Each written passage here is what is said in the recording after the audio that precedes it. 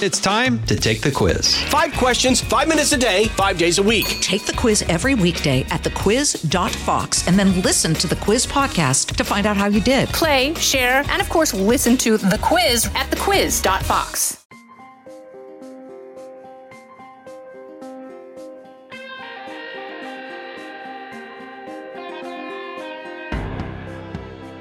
All right, boys and girls, this is another edition of the Ben Domenech podcast brought to you by Fox News. You can check out all of our podcasts at foxnewspodcast.com. I hope that you will rate, review, and subscribe to this one and recommend it to a friend if you find it of interest. Today, I have the great Bret Baier on to outline what to expect from us at the Fox Network on election night. I'm happy to be part of the coverage there and offering my own opinions. But Bret obviously is someone who's been doing this for many years, covering elections in a lot of different roles, and he'll be at the center of the anchor desk for our coverage on Fox News.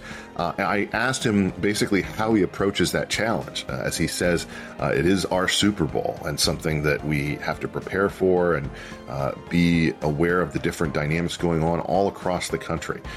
Bret's himself been able to travel the country during this election, as have I, met a lot of people, listened to a lot of their concerns. And I would encourage you to listen to the way that he's going to go about approaching it, with a couple of differences, perhaps more of a granular, detail-oriented look at the reason that we make certain calls. And I just appreciated him taking the time out of what is a very busy period for all of us in news to join me today. Bret Baier coming up next. Pull up a chair and join me, Rachel Campos Duffy. And me, former U.S. Congressman Sean Duffy, as we share our perspective on the discussions happening at kitchen tables across America. Download From the Kitchen Table, The Duffys at foxnewspodcasts.com or wherever you download podcasts. Bret Baier, thank you so much for taking the time to join me today. You bet, Ben. I know it's a very busy time when it comes to preparing for this final run to a midterm election, especially one that's as hot as this one. How do you survive and keep yourself mentally on track to follow everything at once, to pay attention to everything that's going on, having gone through so many of these? Yeah, I think this is number 8 in the anchor chair, but so basically it's a big team effort. It is a massive effort to get across the finish line on election night. And it is one in which, it's essentially our Super Bowl. And you're right, there's a ton of things happening all at once. And folks are in our ears saying we're going to go from here to here and we're going to call this and not call that. And it's very much free-flowing. But what happens is, as you're covering this election for Special Report and for the channel throughout the months leading up to this, there is a bit of osmosis, that you kind of have a good sense of where things are, who the players are, what the issues are. And added to that, we have a great team that provides a lot of data that's at our fingertips that we can kind of tap into real time on election night. So yes, it's a lot of moving parts. You have to get yourself ready for it, but we're ready. Just in terms of looking back at a previous experience, what's something that you've really gained about the preparation process, something that you do just naturally now to be aware of, a particular district or a particular dynamic, something that is below maybe the radar of the national news running into an election? Yeah. First of all, I take Chad Pergram out to lunch, and we go over some of the real in-depth, in-the-weeds districts that he sees. He knows more about Congress than he's forgotten more about Congress than most people know. And so that gives you a perspective. But I also have traveled a little bit and gone out and talked to some of these folks in different districts. And that has helped me get a sense of, or just at least touching base in these different places to be able to talk to real people on the ground as opposed to looking at polls of what they say. I think we rely too much in the media on polls and not enough on where people are expressing themselves about what's important. And sometimes the polls miss that. I think they may have missed that in the beginning of this race. I think that it's starting to turn back really on these big issues. You were on Special Report not too long ago and said this is looking like a bigger wave than people think it is. And I think it's a wave that broke late, but I think it's very possible that you may be right on election night. Well, I'm always encouraged to hear that. I hope I'm right, typically, and not giving people bad guidance. I had Tom Bevan on, obviously another regular on Special Report just last week. And one of the things that he was talking about was their effort to compare prior polling misses to this current moment. And whether you're a fan of kind of doing that or not, I do think it's helpful to just sort of say, look, we know that some of these races, Nevada, for instance, Democrats tend to overperform. But in other cases, Republicans tend to overperform, particularly in the Midwest, where he identified a lot of misses. Do you feel like we have a conversation about elections that is too driven by polling numbers as opposed to conversations on the ground with people? 100%. And I think that was one of the lessons from 2016. I think I've told you this story that I took 37 Ubers in swing states, getting from place to place. And at the end of those conversations, I said, listen, if you're comfortable, can you tell me how you voted or how you're going to vote? And they said, sure. And 35 out of 37 said they voted for Trump. That was people of all demographics, all different backgrounds. That's something that was not in the polls that we were looking at in these swing states. In Philadelphia, as I, in 2016, was anchoring the coverage for the DNC in Philadelphia as Hillary Clinton was getting the nomination, the union guys who set up the tent where we were said, hey, listen, they were wearing a shirt that said, I'm with her. And they said, hey, listen, Bret, I'm not with her, okay? And I said, okay, are you alone? And they took me to a lunch area and 150 guys. He stands on the table. He says, hey, how many of you guys with her? No hands. How many of you guys with Trump? 150 hands. And I said, well, can I talk to you about that on camera? And he said, no, cannot, because I will get fired. But those kind of dynamics were not being picked up. And I learned from that election a lot. And I think we risk a lot when we rely on some other organization and how they poll people, because we're getting worse, not better, at getting polls right. We'll see how it comes this time, but that's how it's been the last 3 times. One of the things that we saw in 2010 and obviously in 1994 before that was that in a wave election like this, there are a bunch of unexpected results, things that kind of come out of nowhere at the end where you're surprised that someone ends up winning or someone ends up losing in a race that people didn't think was that close, maybe until the last few days.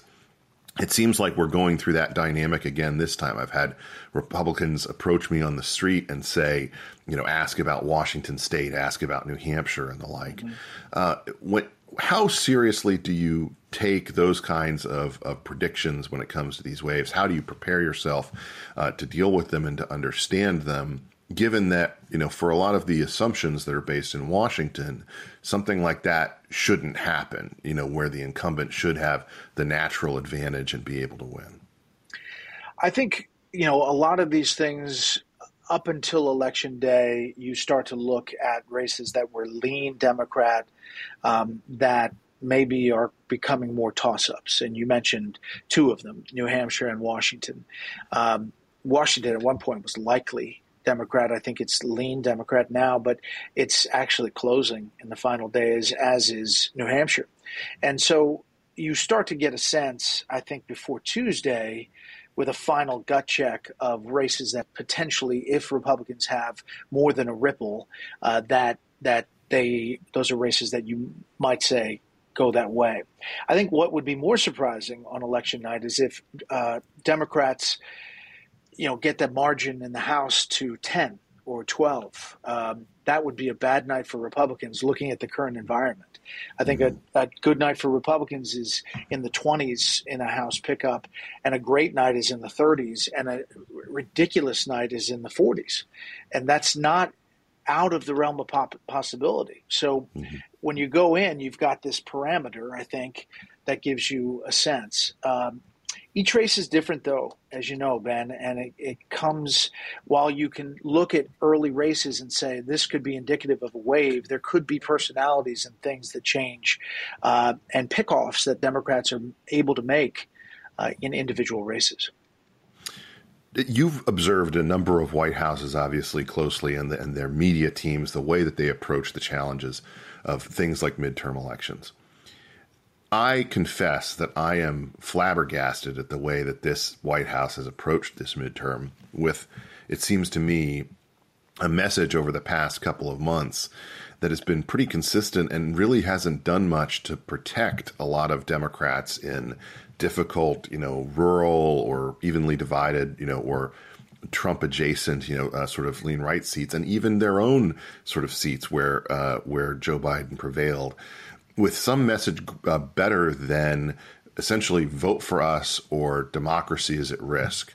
Vote for us or it means that you've given up on America, which seemed to be the kind of thing President Biden was saying just the other night. Why do you feel like this White House has approached it this way? Is there a better tactic that they could have taken over the past couple of months to maybe ride a little bit of that blue backlash wave that we saw post the Dobbs opinion? I think when you started to see former President Obama, former President Clinton get on the trail and start talking about Social Security and Medicare, which is the classic, close for Democrats that Republicans are going to take it away or chop it or slash it, I think that message was late. They saw a giant hope electorally with the abortion ruling and thought that that's where they should put all the eggs in the basket. But the mode of the country, while that's very important, and I don't want to discount that in some races that it could make a big difference, I think that the economy and inflation obviously affects people when you're sitting at the kitchen table and you're saying, how are we going to make ends meet and how are we going to pay for groceries? And I think that economic message is coming late. So I think the White House could have done that better. The messenger is also a problem for the White House, and the president's ability to deliver the message effectively, cogently, I think is in question in some of these events, which is why he's not getting invited to the swingiest of swing states. He's going to Maryland and New Mexico and places where they're a little bit safer. Lastly, I do think that this democracy pitch is one of the things that they're holding on to because there has to be polling internally that shows them that it moves some. I will tell you anecdotally that I'm here in Miami. I talked to a lot of voters today. Most of this is trending red, even Hispanics in Miami-Dade County, which is really interesting to watch. But I did meet some voters who were Republican or independent where that message about the threat to democracy actually resonated. And so you can think there has to be some data that backs some of this up. Yeah. Otherwise, they're just throwing stuff against the wall. I saw a couple of interviews where that actually happened. At least they're paying attention to it. One example of this obviously has to be former President Obama. Just the other day, Politico has a report out about his speech today, talking about Arizona and the lineup that they have there. And he gives a pretty, harsh message on saying, democracy is at risk if you elect these people and that kind of thing. But just as a newscaster, as someone who, has to cover this as it's happening, how are you going to respond?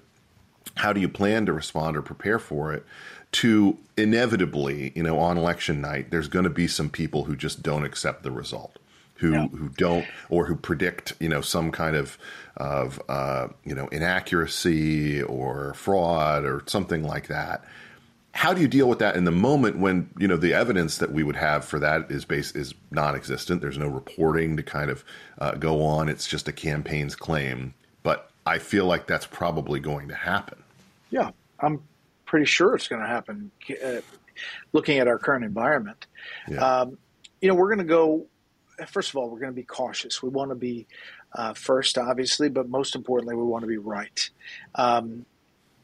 Just for you, there's a lot of focus on Arizona and our call last time, as we were the only network that was out on that call.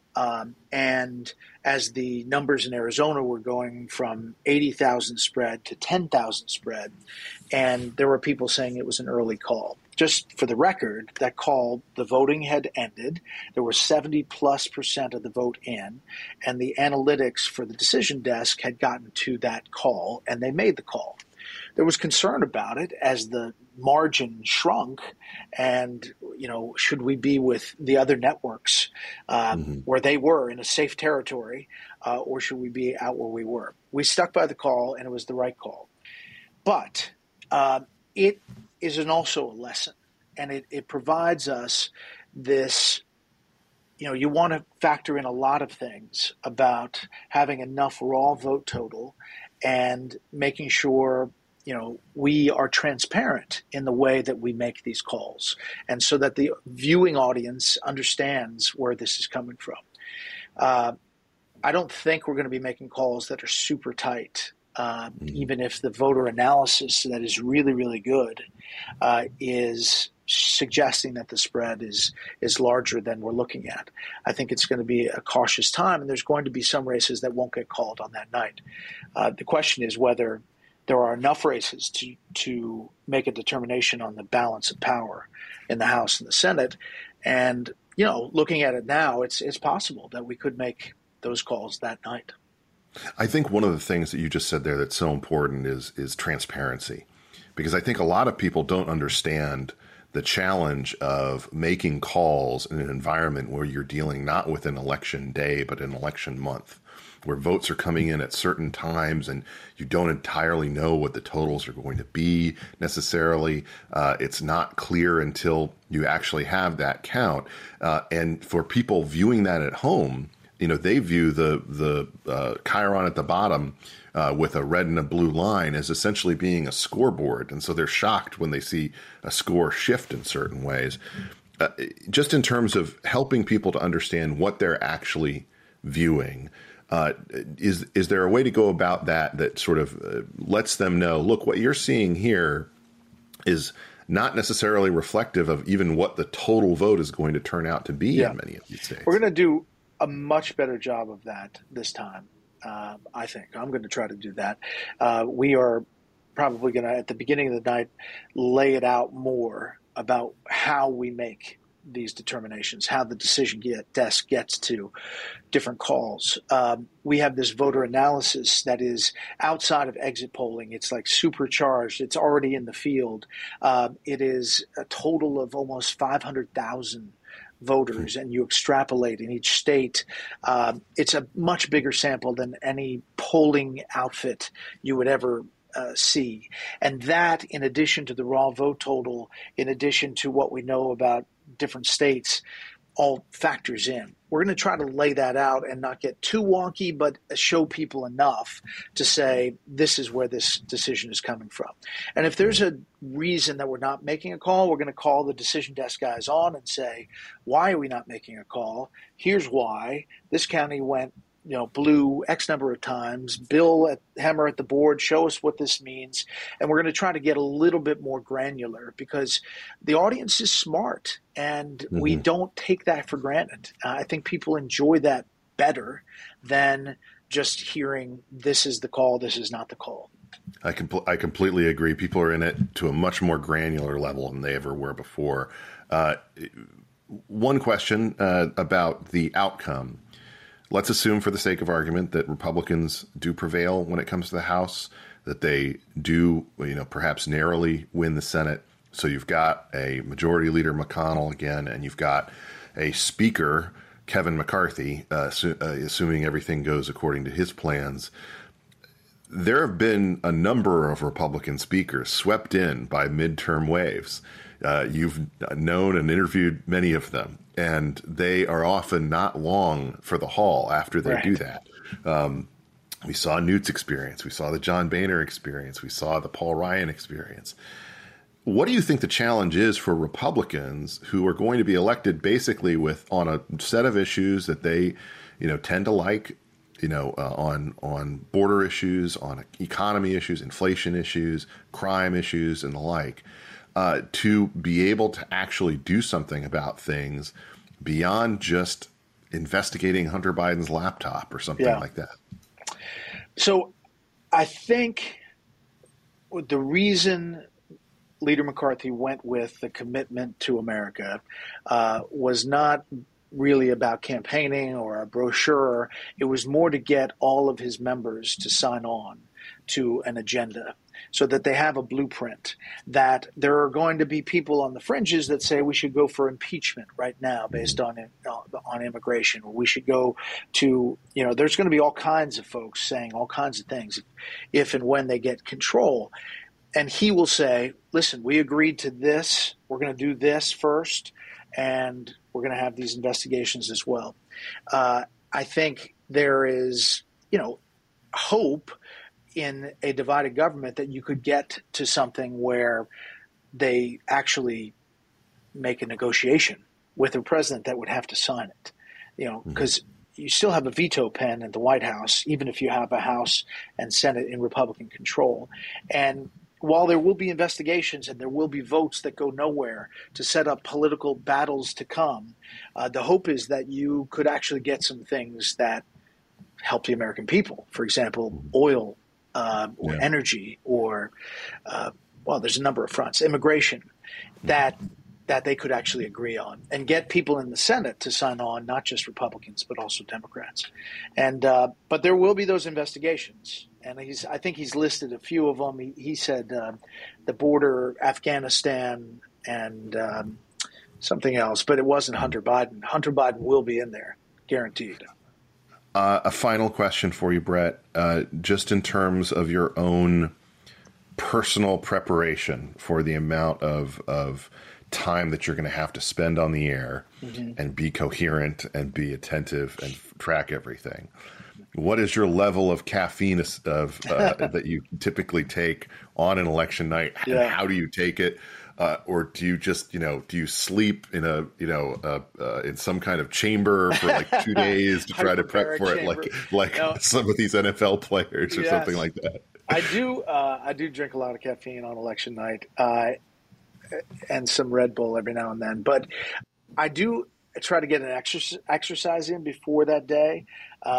Elections are really good for me. I drop some LBs usually. And so I really need elections every 2 years to get my, body weight back in check. But I also think that those nights, the adrenaline does run heavy, and so it lasts for a long time. And you got to pace yourself because it probably is not just an election night; it's election several nights, and it's an awesome responsibility, and I love it. It's I take it as serious as we can, but we have a lot of fun with it too. I think the panel is going to be a lot of fun to be on election night in this moment when there are so many big things happening that affect people at home directly, and that's what we all really work for, is to be in the center of that seat. Well, millions and millions of Americans will be tuning in, and I certainly appreciate your idea of an election-based diet approach. I can use that myself. So thank you so much, Bret, for taking the time to join me today. You bet, Ben. More of the Ben Domenech podcast right after this.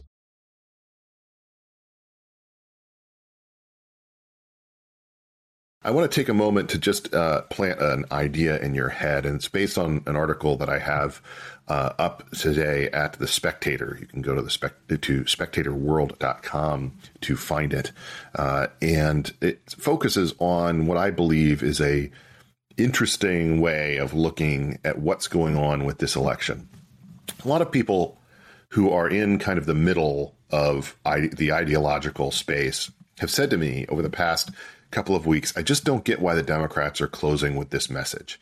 Why are they finishing up with this message on democracy in danger and fear mongering and things like that, or just denying the levels of concern among Americans about crime or about inflation, suggesting that these are all just kind of things that are out of their control, not really running on any kind of record, et cetera, et cetera. Basically, why is Karine Jean-Pierre acting the way she is? Why is Joe Biden acting the way he is? Why is Ron Klain acting the way that he is?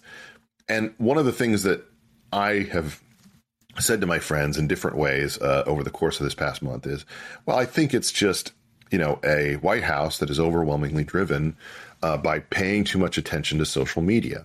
They haven't been paying as much attention to the concerns of actual working Americans. And the contrast that I put in place is between the kitchen tablet and the kitchen table. There are people who turn on or keep on their screens and devices when they're sitting down to eat.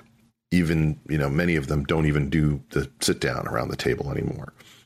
But for the vast majority, actually, of families in America, they report, and this is a CBS poll from just last year, that they turn off their devices. They turn off their phones. They turn off texting and email and screens and everything else when they sit down to dinner at the kitchen table. There are kitchen table concerns. Obviously, it's a term in politics that has been around since the 1980s.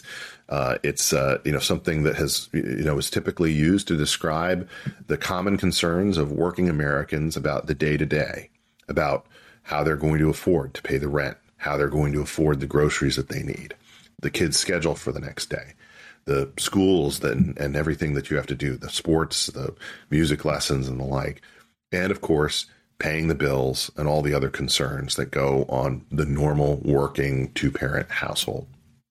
That's something that I think is still true of the vast majority of Americans. But if you go online and you spend your life online, then even as you're eating your meal, even as you're, pretending to pay attention to what your kids are saying, you're still in that online world. You're still surrounded by people who are not your family telling you what matters most.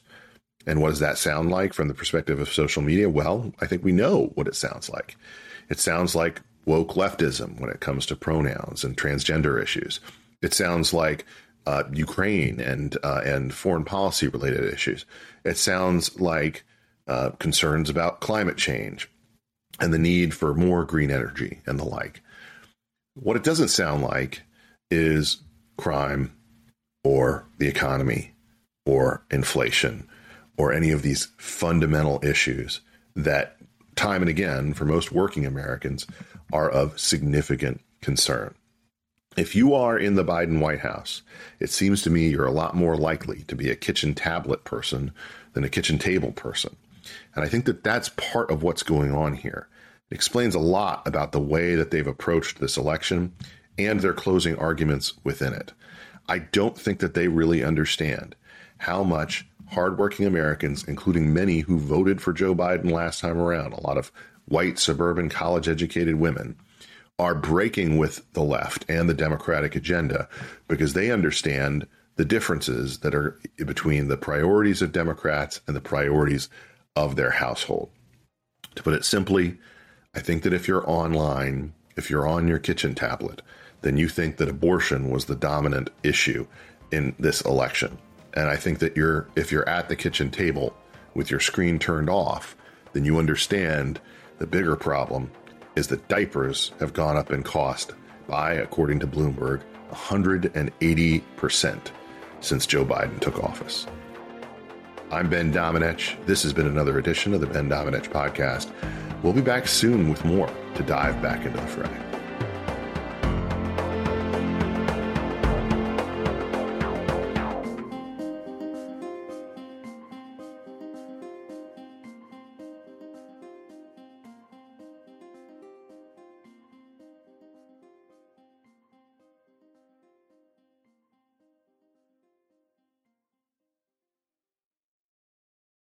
This is Jimmy Fallon, inviting you to join me for Fox Across America, where we'll discuss every single one of the Democrats' dumb ideas. Just kidding. It's only a 3-hour show. Listen live at noon Eastern or get the podcast at foxacrossamerica.com.